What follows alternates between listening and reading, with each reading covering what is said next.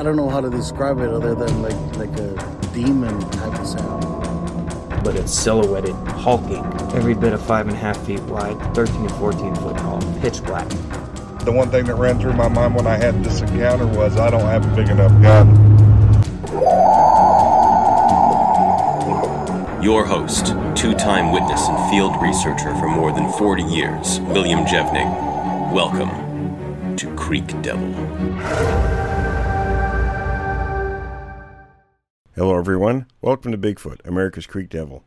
Scott's joining us, and folks, we're going to talk about, he's the one that has the picture that we posted on the JRG Bigfoot research page on Facebook last week, and it was after we had talked about it on Campfire Talk, and there was such a big response, and there was lots of stuff going back and forth in all sorts of directions. In fact, I think it's still being passed around and talked about. So Scott here is the one that actually had the picture and sent it and showed me to begin with. So we thought we'd bring him on and we'd chat about it. So Scott, tell us about that footprint picture. Sure. Yeah. So a couple things. I did get to just listen to your episode just a couple days ago. A couple corrections. I'm living in North Carolina, but this all happened in Ohio. I'm back home visiting my folks for a couple weeks. So this happened in the Cuyahoga Valley National Park area, and if you're not familiar with that, that's a national park in between Cleveland, Ohio, and Akron, Ohio. If you don't know much about it, it's about 33,000 acres of pretty much thick forest, but there's tons of trails. There's roads that go in and out, and because it's a national park, there are people that do walk all over these trails all the time.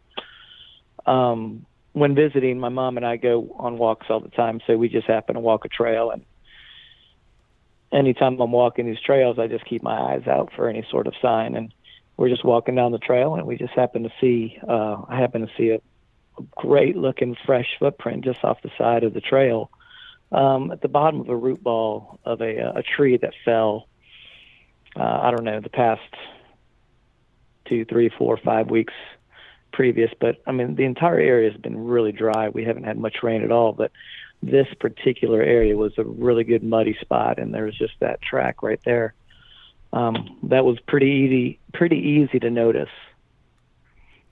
So I took a couple pictures, spoke to my mom about it. Yeah, go ahead. I'm sorry, Will. Oh, I was going to say, and you've never said it was Bigfoot. Correct. To this day, I'm kind of back and forth because it fits the description of a human print. And I know a few of you guys mentioned that, and obviously online a lot of people said, you got a narrow foot, a narrow heel. It's about 10 inches long. It's not too wide. It looks like a human footprint, but the biggest thing that stood out to me is that the toe is abnormally big or abnormally long. And I've found similar tracks like that. I even showed you, Will, a couple of years back in North Carolina, the central part of North Carolina during the winter months. Narrow heel, rather short print, but a really abnormally long or big toe that stands out, protrudes a little bit. Yeah, and I posted a picture on Facebook on our group to kind of highlight the differences between a human foot, and I made a cast of one of my own feet years ago to do just that, so people could have a comparison both in size and shape. And, supposing that my foot is average with other people, I know there's some variations, of course, in people, but it looks a lot different than the footprint in your picture. I agree. And I did the same thing. I casted my foot 5, 6, 7 years ago, so unfortunately, that cast is back in North Carolina, so I'm looking forward to comparing the two from this one that I took last week and my foot from a few years back. But there's definitely a difference that you have described. It's not completely flat. After I look at the cast, it seems like there's a little bit of an arch, but not much. So again, with that being said, I still don't know what this print belongs to. So what's everybody on the panel here think you have? I know everybody's got things they want to talk about. I'd like to know if that was close to like a mud hole or a wet spot, or was it near a stream, or had it been raining? You know, what was it? What was it like? Sure. Is this Tracy? Yeah. Yeah, Tracy. Yeah. So it's been extremely dry in this area, but it was a wet spot. It was basically the root ball of a tree that had been knocked down, fallen down previously. I don't know, a couple weeks, maybe a month prior, and it was a muddy spot. It was ideal for a print. If you guys got a good look at it, yeah, it was just a muddy spot surrounded by a pretty dry area. Now there are little seasonal creeks that go through. There's a pond not even a quarter mile away. This park is filled with creeks, ponds. There's the Cuyahoga River that goes right through. There have been sightings in this park. There was a sighting just this past summer, more than 5 miles from where I found this print. It was I think the Sasquatch was 7 foot tall. But nonetheless, there is some history in this park. Unfortunately, most people who are familiar with this park would say that there's no way that a Sasquatch could be in there because it's a national park, it's a small park, and there's people that are in this park all the time, which they have a very good point about that. But my biggest thing is, and you guys may be able to weigh in on this, is how many people, out of all the people that walk trails, how many people go bushwhacking? And to me, I don't think it's more than a couple percent. Most people stay on the trails. So the parts that are not marked the trails, no one's really walking through there. So I don't think these things, if they are here, I don't think they stay. I think they're traveling through from time to time. But I think you have to be ignorant to assume that, we have this entire area marked out and there's no way something can get through without us seeing it, if that makes sense. And, I wonder too, because I asked you about the context, how many people, and this was recently, wasn't it? It was a fairly recent picture. Yeah, it was 9 days ago. Oh, wow. Okay. So it's yeah, it's a national park, so it gets foot traffic. A lot of people have mentioned those foot shoes. This is not a foot shoe. If you've ever looked at foot shoes, they have tread on the bottom. There's definitely no tread. There's enough detail that it's either a barefoot person, which I've seen before, not at this park, but I'm sure people do walk through, or it's something else, but it's definitely not one of those foot shoes. I actually own a pair of those things. They're pretty comfortable. Absolutely, but correct me if I'm wrong, Tracy, they have tread on the bottom. Is that correct? Yeah. Oh, yeah, the ones I got are called mud runners, and they have a very aggressive tread on the sole of them. So, yeah. Sure. So when you've been through sand or mud and you see that, is it pretty easy to tell the difference between an actual foot and those shoes?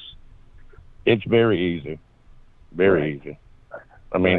These literally have lugs on them like boots on the sole of them. Sure. So, yeah, it's very easy to tell the difference. And I've noticed that just about all of them that I looked at had distinctive patterns on the sole, especially up around the ball of the foot and the toes area. Exactly. So you can get traction. So. Mm-hmm. Right. Will, can you send me... By the way, my wife is... Oh, I'm sorry. Go ahead, Forrest. I was just going to ask Will to send me another copy of those prints. Okay. Because I can't get into Facebook. Yeah, they're coming. It's taken a bit for them to load up on my phone for whatever reason. Okay. Because and so these were off the beaten trail, right?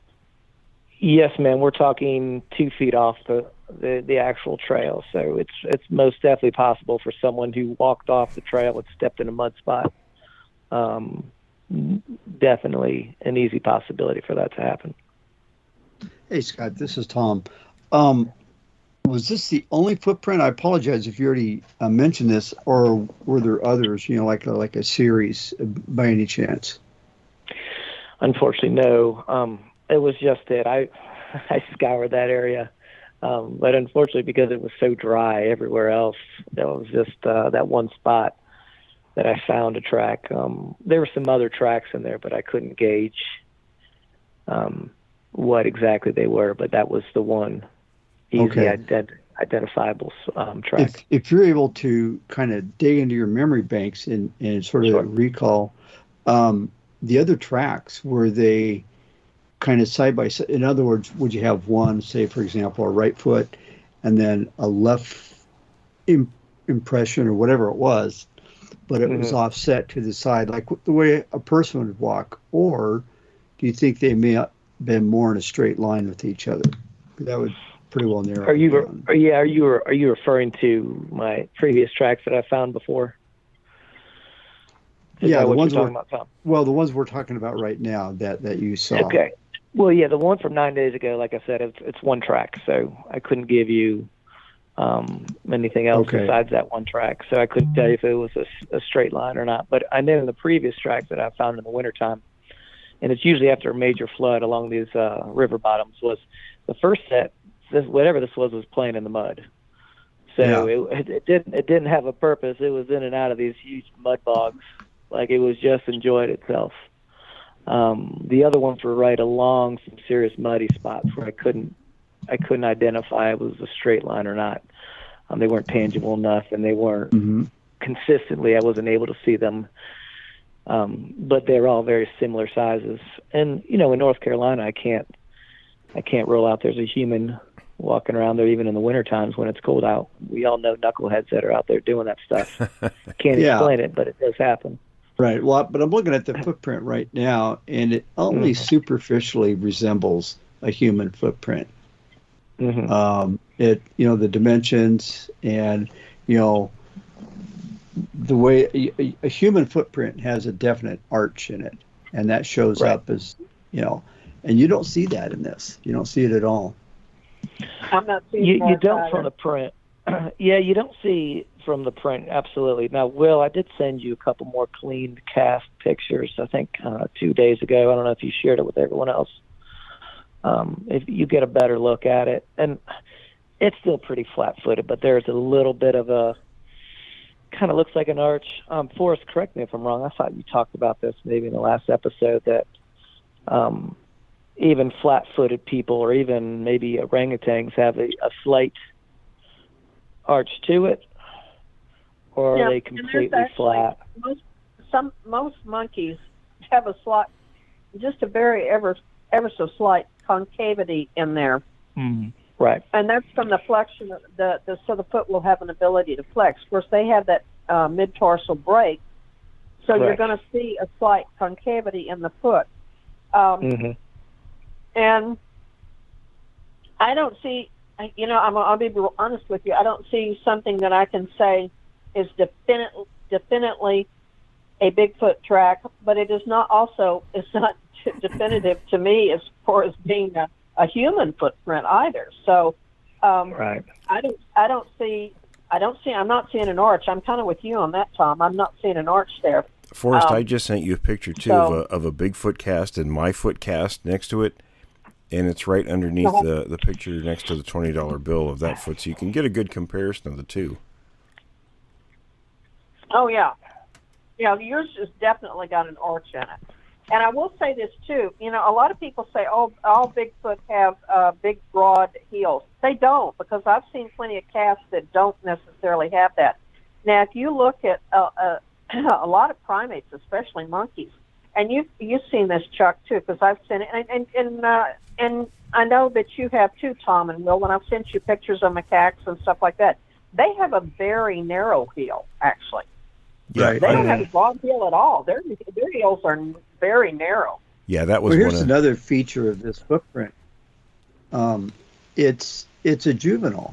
I mean, it's a smaller print, so it may not have had time to get a fully developed. But my money is solidly on this is not a human footprint. I mean, not at all. I was going to say, I've got copies of casts that do have narrower heels, so it kind of. And you have to look at the part of the country it's in, and there's a lot of factors. Again, we're not saying it's one or the other. We don't know for sure, but when you do a comparison, and whenever yours loads up, Tom, I sent you others the picture of a 16-inch Sasquatch cast that I got have. It. Yeah, finally it did. In. Okay, and then my own foot. Well, you can look at that compared to Scott's foot, and they're very different actually. when you look at the details. Yeah. Yeah, very much so. Yeah, and it's Scott, go ahead. I'm sorry. Go ahead, Tracy. Or was this Chuck? This is Chuck. Okay, go ahead. The one thing that really kind of caught my eye when I saw the track was the big toe. Yes, I've seen exactly. I've seen tracks that here in Oklahoma that have the same kind of look to it, where it seems like it's offset just a little bit more than what a human toe would be. Right. And I've seen that a lot.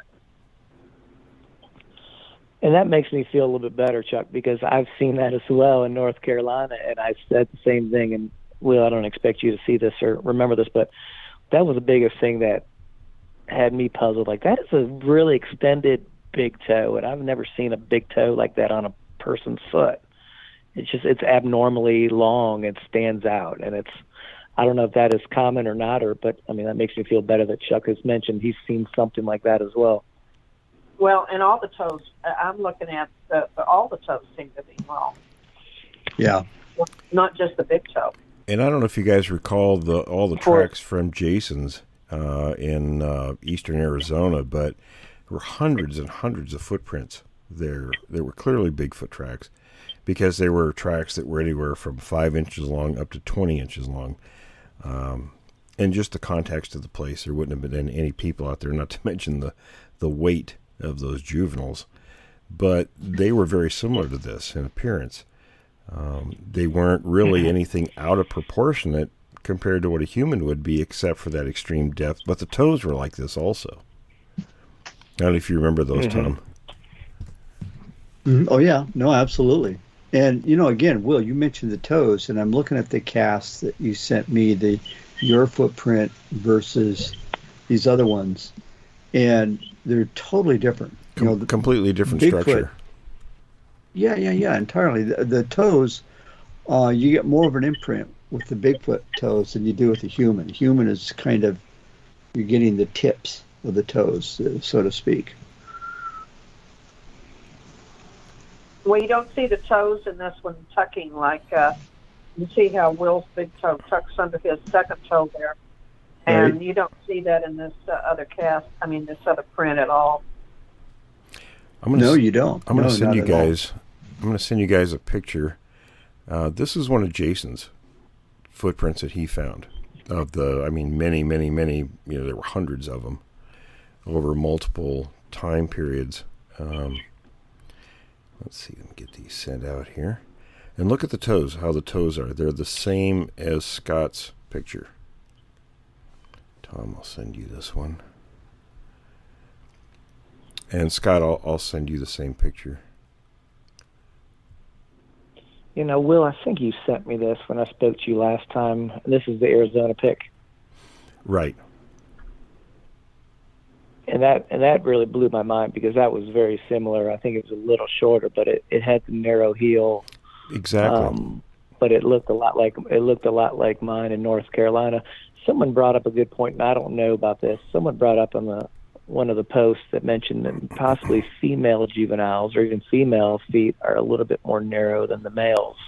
Have you guys ever heard or tried to figure that out yet? Identifying a fatter foot to a narrow foot based off of gender? I don't think so because and I go back to the Patterson casts. I've got all the casts that Bob Titmus and Roger Patterson made compared to the other creatures that were in that area. And if you were just looking at the feet, there's no way you could tell the difference between gender. They're kind of all the basic. The dimensions are kind of the same, just different sizes. You know what I mean? Yeah, but what about juveniles? That's, I think, what this person brought up as far as fatter to narrow, or do you just think it's person to person, Sasquatch to Sasquatch? It's probably individuals, just the variation among individuals. But wouldn't you agree, Forrest? Gotcha. Yes. Gotcha. So I don't know if you guys had a chance to look at the picture I just sent you. That's one of Jason's, and you can see how the toes are. They're just like the one in Scott's picture, where they're all kind of sticking out straight, instead of curved. Yeah, absolutely. Yeah, and that's one of the things one of those features that it only superficially resembles a human foot, but it doesn't. The toes are kind of a dead giveaway. I think it's still loading for you, Scott. Yeah, I got it. I just got it okay, now. Good. But yeah, that's the same one you sent me, and that's okay. Yeah, it's very similar. Absolutely. Yeah. Can I ask you, Scott, where were you in North Carolina? I'm in the central part of the state, so without being too specific, in between Greensboro and Raleigh area. Okay. If you're familiar with that, it's right there in the middle. Right there in the middle. Okay. Well, I know North Carolina quite well.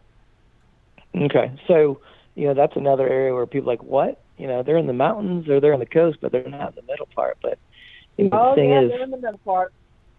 They are, and there's and Will, you remember Darcy. I got to meet Darcy, speak to Darcy, talk to Darcy. She had a couple sightings. I'm along the same river as Darcy, but I am 45 minutes north of her, same river.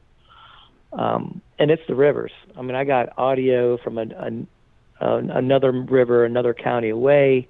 There's a sighting just this past summer, or 12 months ago, last summer. And then I met somebody who saw or had a sighting on the Dan River. I mean, this is all central part of North Carolina. And it's the same stuff. They're following the rivers. They're not staying in this one area, but they're moving along, and they're following the waterways. It's crazy. And typically, that's what Rene DeHenden used to tell me many years ago. He'd say, follow the waterways, watch the waterways. He was always adamant about that. Mm-hmm. It's not that way in every location because it's different for different parts of the country, obviously. But like in forest situation, they seem to be kind of staying in that area, but they got everything they need there. Whereas in other places, they may need to move. Right, and the way that they're building around here, there's no way that these things can stay in one area. But, what do you guys think they can move in one night? Are we talking 30 miles, 40 miles? Oh, probably, yeah. I mean, I go back, and Tracy, this from when we were in the Army. Remember doing forced marches? And you can cover, a man can cover 20 miles in a day doing a forced march. So if a man can do 20 miles, then these guys can do double that. Right. I remember that well.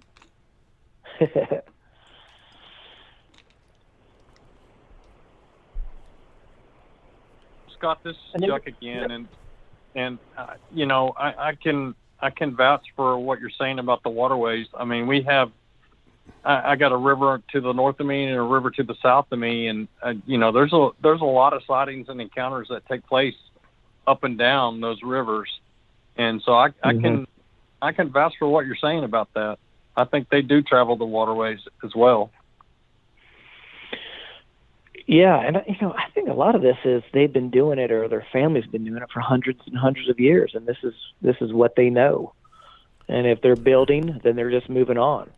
Yeah, well, it kind of makes sense too, because if you're navigating through a region, you could get turned around pretty good, even if you're out there. You live in those areas, and primates know what's in their area, where food supplies are, and things like that.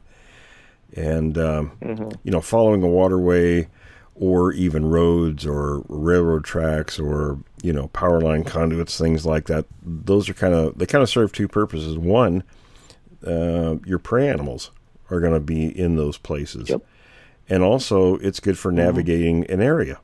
You can get from point A to point B much easier by following those kinds of features rather than trying to bumble around in the forest.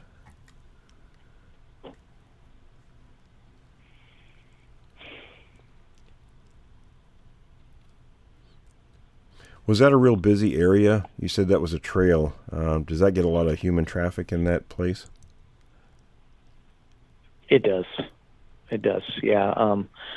I got up, I think I came back, I set the cast an hour later. I came back the next morning, I covered it up. I came back the next morning like around 6, and there was already 3 cars in there. Oh, wow. I tried to sneak in. I tried to get in and get out. So, yeah, there's again, it's a national park. There's people that are going to be walking through, and there's tons of trails out there. But yeah, there's definitely some foot traffic in there. Now we know that parks like that aren't necessarily a place the creatures will avoid. Tracy can atone for that. Where you work. They tend to like places like that, from what I noticed. Yeah. Because of the garbage that humans throw away. Mm-hmm. Yeah, it's interesting because, you always think that they try to avoid people, but yet, there's definitely a curious side to them as well. And if it's free food, like you mentioned, the garbage bins that are all over the place. Yeah, that's a place. But, if you're going to keep tabs on something, keep an eye on the garbage. Yeah, and I mean, just the next day, I went to another place no more than 2 miles away, and I saw 10 turkey just hanging out. I mean, so the game is still there. There's plenty of food. There's fruit trees around. There's blueberries that are all around. There's wild berries, and not to mention the ponds and the rivers that are full of fish and frogs. It's interesting you mentioned turkeys. It made me think of something. Tom, you remember our old buddy Lee? We talked about him recently.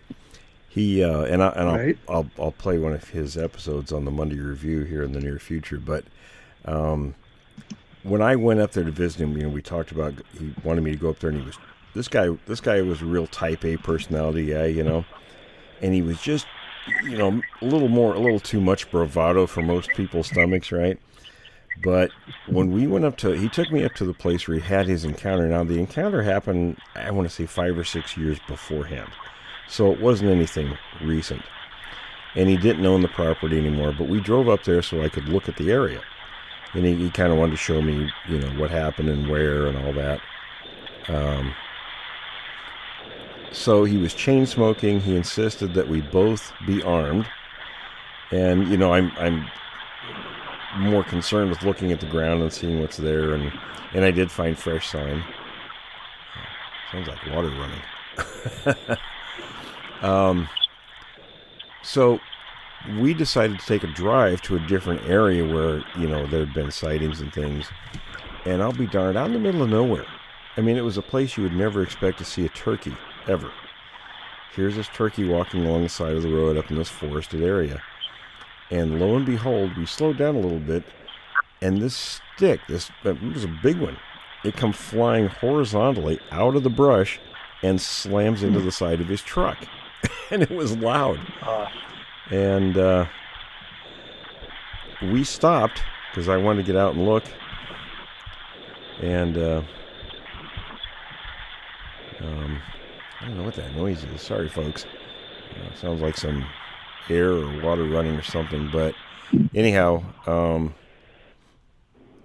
so we stopped and looked around. What was that noise? I don't know. That's a good question. It's gone now, but sorry for that. Isn't that funny? As soon as you said something about it, it stopped. I know, right? Did anybody else hear that? I heard it. I did. I absolutely, yeah. That was me. We've got a pretty bad storm going, and I've got a metal roof on my porch right now. I'm standing out here on my porch. Okay. So it's not anyone nefarious listening in. It's one of our guys. No, I thought I had it on mute, but I didn't. Sorry about that. No, Tracy, you're always supposed to blame the technology and the computer. That's Don't right. take the heat yourself. He's learning. So anyway, we got out and looked around to see if we could see what happened. I mean, because it wasn't something that fell off a tree. It came flying out horizontally from about 25 feet away and slammed into the side of his truck. I think it actually dented it. And we never did see what it was. There was no people up there. It was just out. There was no roads, no trails, no anything up there. Just bizarre. We kind of theorized that maybe it was one of these guys sneaking up for a turkey dinner, and here we come tooling along, and it was ticked off that maybe it was having a little competition and threw the stick to say, "Get out of here! You're messing up my dinner." Could be. Well, guys, do you have any further questions or anything to bring up with Scott? Well, I kind of do. Scott, this is Tom. This area that you found this footprint, this is almost a rhetorical question, but have you heard of, is there any activity, any reports of activity in the area? So this isn't just an isolated incident, but it simply is part of a body of evidence. It is definitely not an isolated incident. There's some history of this area. Actually, if you go even on the BFRO website, there is an Ohio howl recorded 2 miles away from the spot. As I said, there's been sightings. There's been footprints. There's been locals that don't want to talk too much about it that I've heard through other people that have seen these things from time to time. So it's definitely not isolated. It's got a history. It most definitely has a history. And again, I don't think they're living through here, but I think they're traveling from time to time through this area. But it's seasonal though. It's not just one season. They've been spotted in the wintertime. They've been heard in March. They've been spotted in the summertime. So there's not a correlation with just one season. So we can't pinpoint that just yet. Interesting. No, it was kind of a rhetorical question, but it's always good to know if there's historic precedence of this. And it sounds like, of course there is.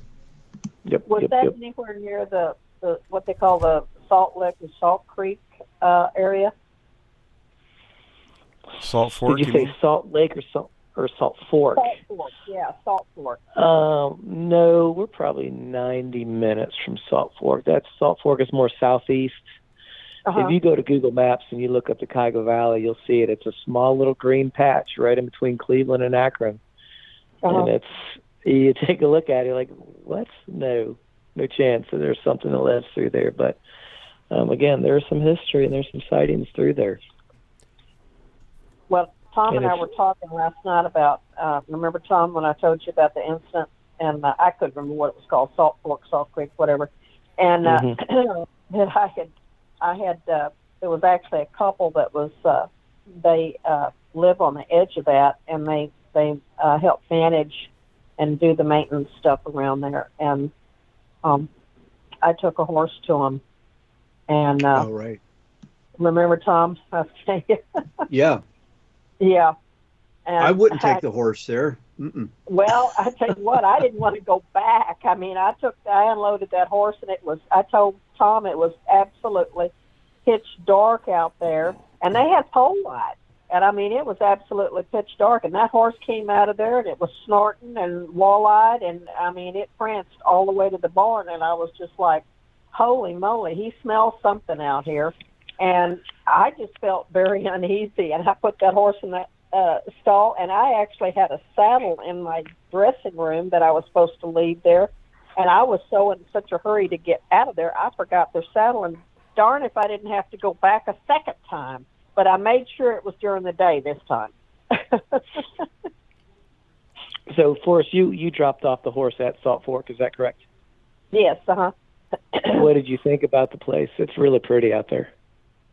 Yeah, well, the first time I went out there, it was dark. It was at night, and all I could think was, this is creepy. I mean, it really is creepy at night. And now when I went out there the second time, I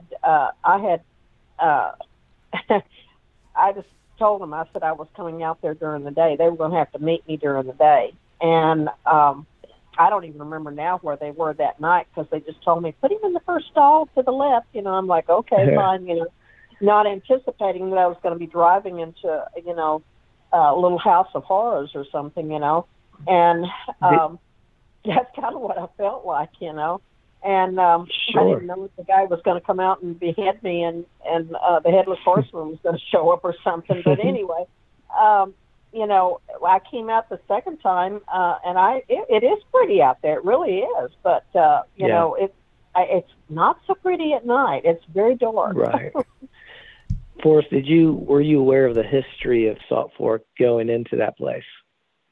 No, I didn't know anything about that until afterwards. And then I heard everybody talking, oh, yeah, there's lots of sightings out there. They're all over the place out there. And I'm going, oh, well, that might explain some of the behavior I was since, that the horse smelled something. And I felt really uneasy. And I was just like, oh, my gosh, he was being a handful going into that barn. And I was just like, let me get you into the stall safely and hang your halter up. And I'm going to secure you. And I'm getting back in my truck. Because I did. I felt very intimidated by something. And I didn't know what it was. But, no, I did not know anything about the history until afterwards. Right. And then I was my. Wow. How long ago was that, if you remember? Like, what was it, recent, or was it, 20 years ago? Oh, no, honey, it's been probably 15, 16 years ago, seriously. Okay. I gotcha.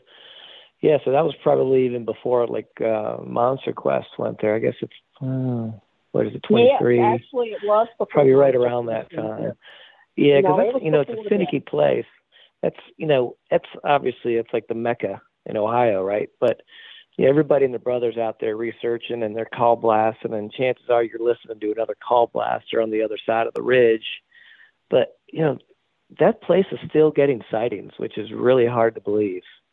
But it's something about that area, and there's a lot of sightings out just in the southeast of Ohio in general. But it is very pretty. Yeah, it's very thickly wooded, and no, in fact, it may have been longer than that ago. I said 15 or 16 years ago, but I actually went and grabbed my husband because I used to watch the Not Finding Bigfoot show, and I went and grabbed my husband. I said, I was there. That's where I had to take that silly horse. And I told you I was having a hard time holding on to. And I don't know what I'd have done if that horse had broke loose for me. It would have been like, okay, your horse is out there in the woods somewhere. You can go find him. So I wouldn't have gone out there looking for him. Yeah, I don't blame you. Yeah, I've heard some noises out that way. I found some debatable tracks out there. Know a lot of people that have had sightings out there, and again, there are people out there all the time searching. So, but it continues to produce. Well, they're probably sitting up on those ridges up there, just laughing at all those naked apes running around, making all that noise. Right, hooting and hollering, banging on trees. Bags of popcorn. Look at those guys. I had to laugh when you mentioned about the people doing the call blasting are probably hearing other people doing it. I had a story from a guy who was a hunting guide. And he was telling me he was out in his yard working one day, and his 80-year-old father was sitting in a chair out there to keep him company. And they got talking about, the banging on tree stuff. So his father picks up a 2x4. Now, mind you, they're inside of this town. They're not out near forest or near parks or anything. They're in the middle of a town in an urban area. And he starts whacking on the side of the wooden fence. Well, lo and behold, a couple minutes later, they hear a response. Well, this went back and forth for a few minutes, so he decided to take a walk around the block and see where this other noise was. Well, come to find out, it was another old man out there smacking on the fence, too. Yeah, that sounds about right. Well, Chuck, Tracy, everybody, you guys got anything else? No, I'm good so far. I mean, real interesting story, though. I mean, my wife is from Elyria, Ohio, so I've spent a little bit of time up there myself. I'm not familiar with the area where you're talking about, but I know about where it's at. Did you say Elyria? Yeah. Okay, that's not. I want to say it's maybe less than 30 minutes away. I'm familiar with that. I don't remember the location, but yeah, I don't think you're too far. Will, if you got a quick second, I sent you some audio, 3 or 4 days ago. I don't know if you got a chance to look at it. I did. So I don't know if you need headphones, but this is North Carolina, same area where I've been getting some other prints. What did you? Because there were 3 whoops and a possible Ohio howl. Yeah, no, that what did was. You think? That I think that's what you got. I think you got the real thing there. That's not. I've heard those sounds in other areas. And they're really good. They're very good, yes. And the Ohio Howl possible was a little farther away distance-wise, but it really sounded like a siren. Share it with Tom and Chuck and Forrest and Tracy if you want to. I'd love to get their opinion at some point as well. Yeah, absolutely. I'll email those to you guys.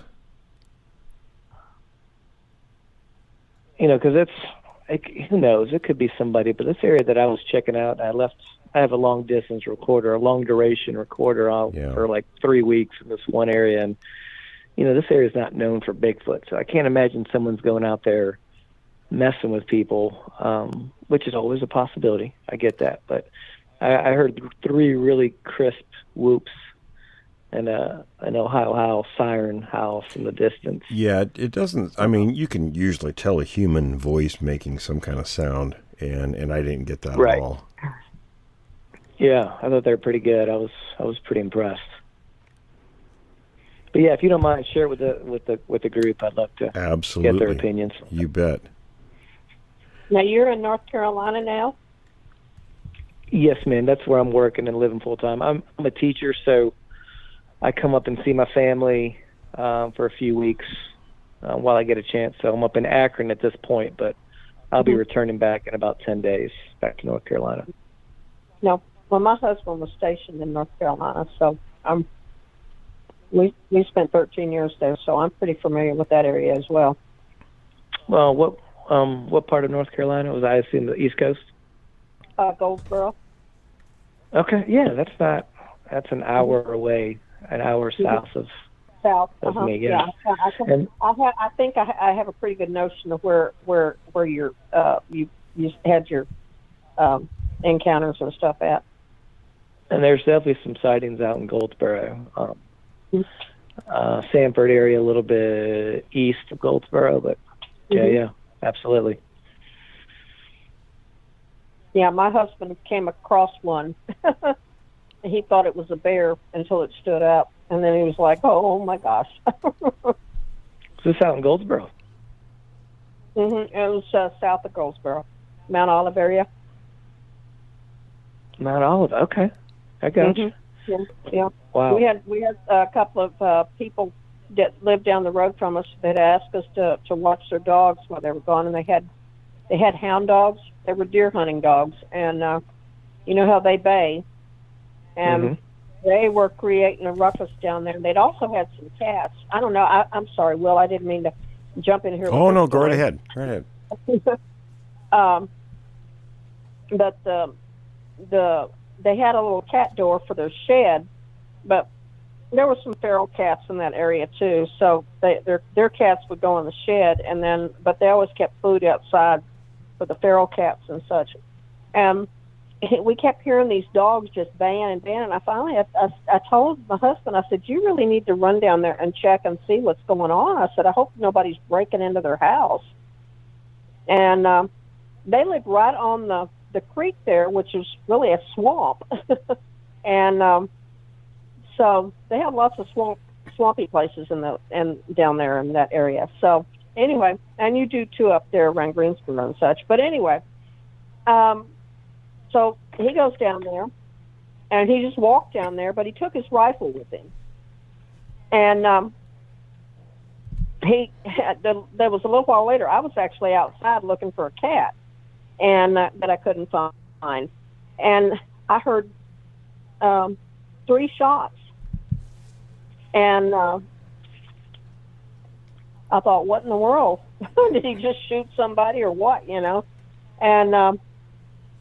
then the next thing I know, he's running up the road, and I'm still out there yelling for the cat, and he tells me that I've got the cat, you need to get in the house. And I was too far away from him. I didn't really hear him at the time. He told me later what he said. And he actually came out there, and he had my shotgun. I had a Remington 1100, and he threw my shotgun to me. And dummy me, I'm standing there listening for this cat, and I kept hearing, it was I could hear all these leaves out there, something walking in the leaves. And I should have known that a cat would not be making that much noise. Common sense would tell you that, but no, I'm standing there. Come on, kitty, kitty, kitty, kitty. And he comes out there. He said, "Mama Susie is in the house. What are you doing?" And I'm like, "Well, my cat." And he says, "You need to get in the house now." And he literally told Tom, we actually talked about this too last night, Tom. He grabbed me by my collar, and is dragging me backwards. So we both turned around, and as soon as we turned around, we heard this primate, I call it Chuck, and some people call it barking, and it followed by kind of a hoof sound, came from the woods where I'd been hearing the cat walk, and it wasn't a cat walking. So, I mean, we both turned around and leveled our guns at that forest, and at that point in time, he has now got me by the collar, dragging me to the house. Get in the house. Get in the house now, And so I got in the house. I had been told. So when I got in the house, then he explained to me when he was down there at their house that he had seen something it was leaning over this big cat food pan that they had outside that they kept cat food in. And I mean, and we had put cat food out there too for the cats. So that had been earlier that evening when it was daylight. And he thought at first when he walked up that it was a bear. Well, it wasn't a bear because it stood up when it heard him. And that's when he had fired off.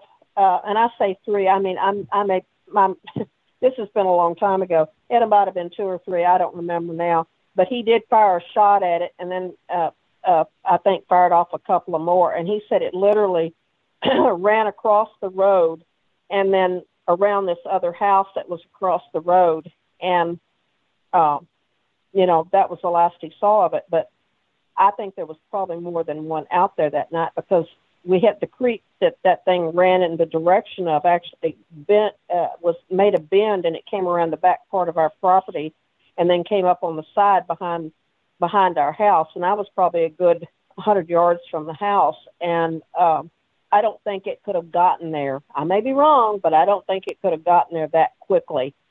I think there was another one out there.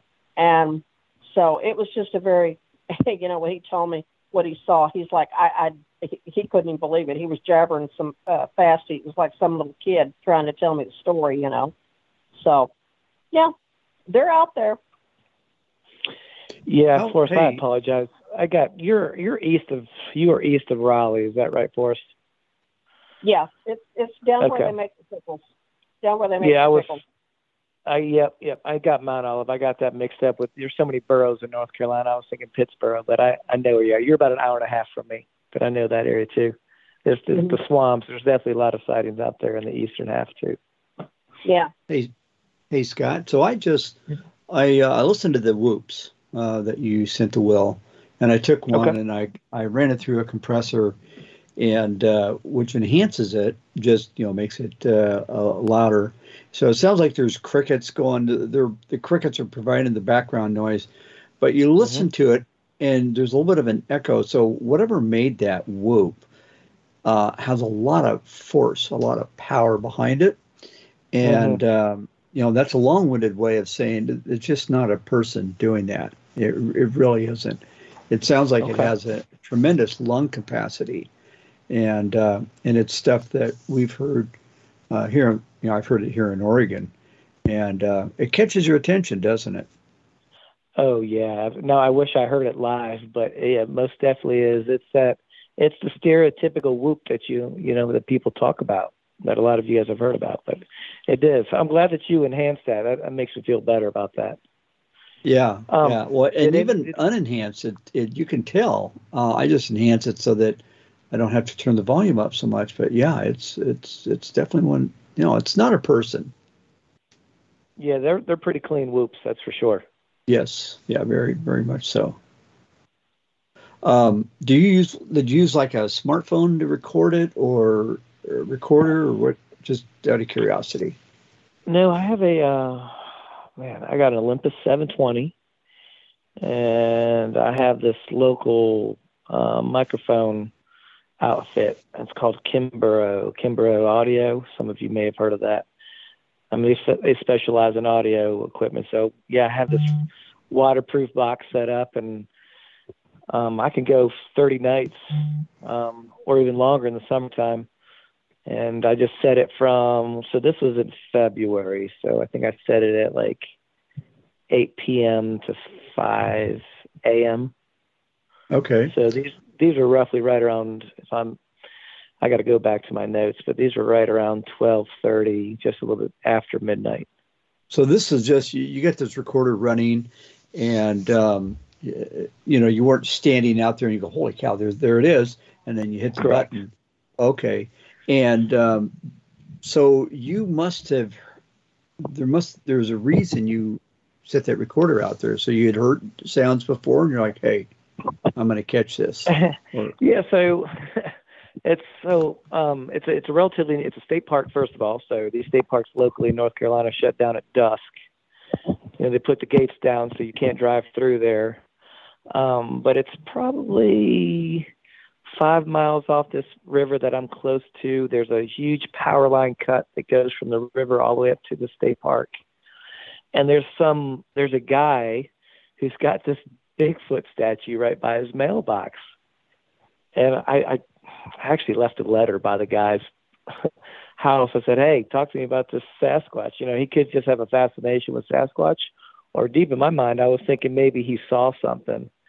But again, there was just too many coincidences that made me just want to just leave my recorder there. And if you ever do these long duration recordings, 99.9% of the time you're getting nothing but crickets and frogs, right? Or, maybe some coyotes, but, out of 17. No, I've definitely, I know what you're talking about. I have definitely caught some stuff, and I still have hours of recording that I haven't gone through because honestly, it's a little bit tedious. It's a pain. You know what I'm talking about, right? Yeah, but I'll tell you what, this Audacity program that I'm sure a lot of you guys use, or that's what I just used. It does help, and you can get through a night in 45 minutes if you know what you're looking for, right? Yeah, you look for the spikes and that sort of thing. Yeah. Right. So yeah, I saw some tree signs there. There's potential. There's some water, not too far from, again, the river. Telephone line cut. Just a lot of things that we all know about. So it was a shot in the dark, but I did get some stuff.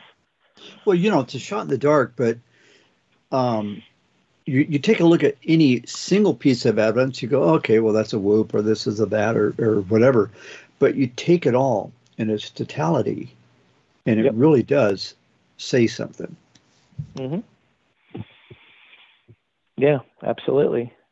And I'm wishing that I knew more people in the area, but man, this area is very closed-lipped or tight-lipped. I've met 2 people that have had sightings in these areas in North Carolina, and there's history, but anytime I bring this up to people, they just kind of give me that, if you got 4 eyes. I wanted to ask you about that because why do you think that is? Do you think it has to do with, well, I just don't want to be, I don't want to be tarred and feathered. I don't want to be grouped into the nuts out there, because let's face it, there's a lot of 99% of the stuff out there is just tabloid material, and they don't want to be associated, or what do you think? What's the reason why people are tight-lipped? I don't know. I don't know that answer. You would think that, that you bring this up and they may have seen something that'd be open to you. I'm not, I don't come at them like I'm joking or laughing. I have a very serious look, and I'm genuinely curious about what they have to say. But, if they haven't seen anything, they look at me like, because this is not an ideal environment where you would think it's not the Pacific Northwest. It's not the Smoky Mountains. It's not, Eastern Oklahoma or, Eastern Texas. So I would say that most people wouldn't consider a Bigfoot to be in this general area. The ones who have seen it, I don't know, maybe because they've been ridiculed, too many times in their life, and they just stopped talking about it. Yeah, that could be. I think a lot of people, they just don't want to be associated, or they think this is a setup, or or something like that. And I've run into that. Will, you and I have talked about this, where you bring it up with some people, even some family members at family reunions and that sort of thing, and they get angry like immediately. Oh, that they just fly off the handle. Okay. It's just a question. Yeah, that's all. Just asking questions, you know. I can tell you a lot of it down here in the South is the culture, the rural culture, where, you know everybody in the county just about it, and you don't want it getting around that, hey, he saw some monster down there on his property. You don't want the people that you may have to do business with, making fun of you and things like that. It's especially among the older generations. A lot of my great aunts and uncles were and are the same way. You ask them a question about anything strange, they'll just pretend they don't know what in the world you're talking about. Right. So that's a lot of it, especially in the South and in the rural areas.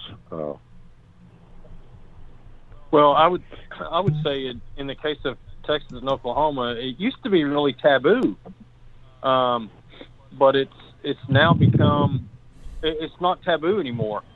You see Bigfoot signs a lot, the metal signs of Bigfoot. You see those a lot of areas, and it's not as taboo here as it used to be.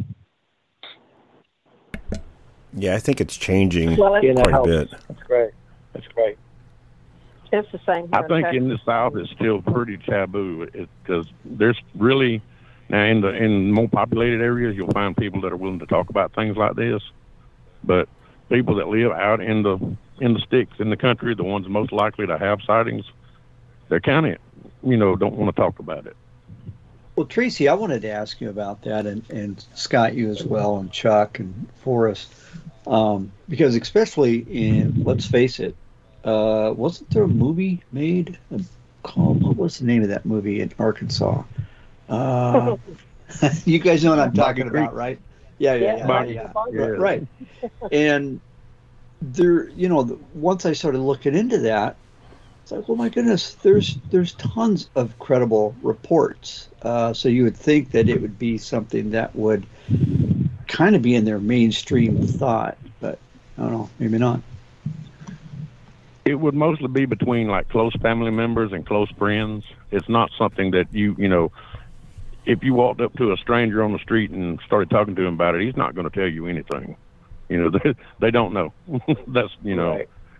Even if they had an experience, they may have told 2 or 3 close friends or a couple of family members, but you're not going to get anything out of them just walking up to them, Right. Tracy, where are you located without being too specific?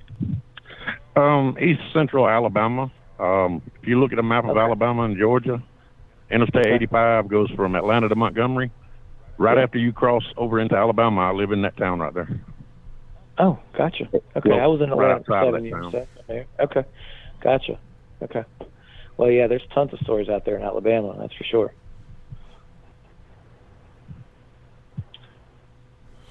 Well, guys, we're starting. Well, I think all my neighbors are buying them.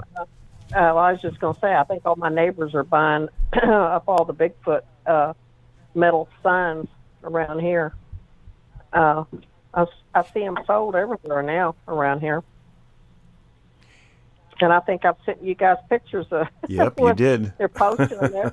They're everywhere now. Yeah, that's the way it is here in Oklahoma as well.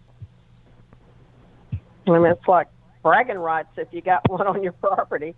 And on that, I told you who I talked to about if I ever got one, I killed one, and where I was going to take it. And, I mean, he didn't laugh at me. Well, we're starting to run short on the time, guys. Anything final from everybody? You want to go around the table, maybe? Well, I'll start.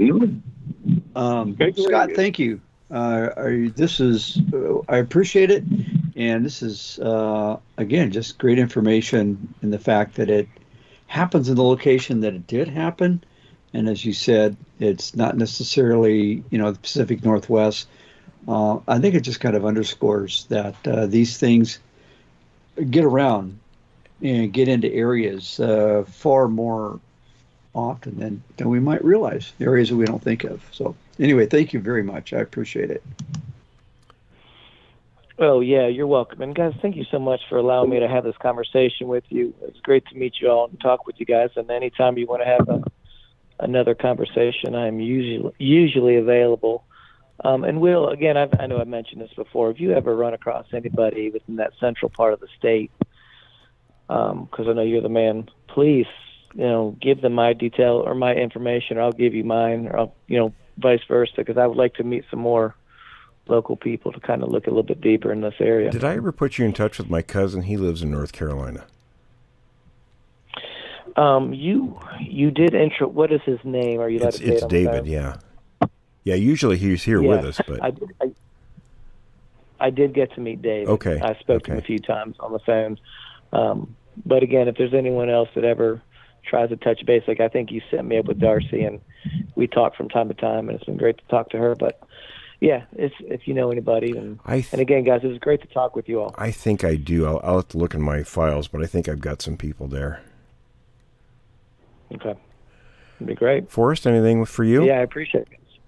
No, I thoroughly enjoyed it, and I hope that you will be on the show again, maybe with some more exciting encounters. You'll have to join us for campfire talk. Right. Yeah, let me know, because I don't have many friends that are willing to talk about these crazy topics. So we'll definitely have you on that. And you're really enjoying it. Yeah, it's been great. Chuck, how about you? Well, Scott, I appreciate you coming on the show, and Will, if he wants, my email address or something like that, I don't have a problem giving it to him. Okay, sure. Tracy, how about you? Here, give him my give him my email too. All right, you got it. Yeah. Great, thank you guys. I appreciate that. No problem, man. Thank you for coming on. Yeah, and it was. Absolutely. I thought it was great, because of the really big response. I mean, it was kind of phenomenal how much response that photograph of yours got, and I just thought, well, let's get the man who was there on the ground on the show to talk about it, because there were so many differing opinions and things. I just thought it was really good to have you on, since you were there. You found the print, you took the picture, cast it. So that was awesome. We appreciate you coming on with us. The pleasure was all mine, guys. And again, I appreciate the time. All right, everyone. That'll do it for this episode. Thanks for joining us. Thanks for listening to this episode of Creek Devil.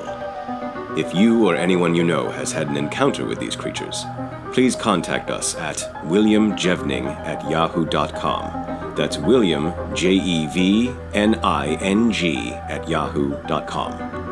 All communication is confidential. Join us for another program next week. And until then, keep your eyes open.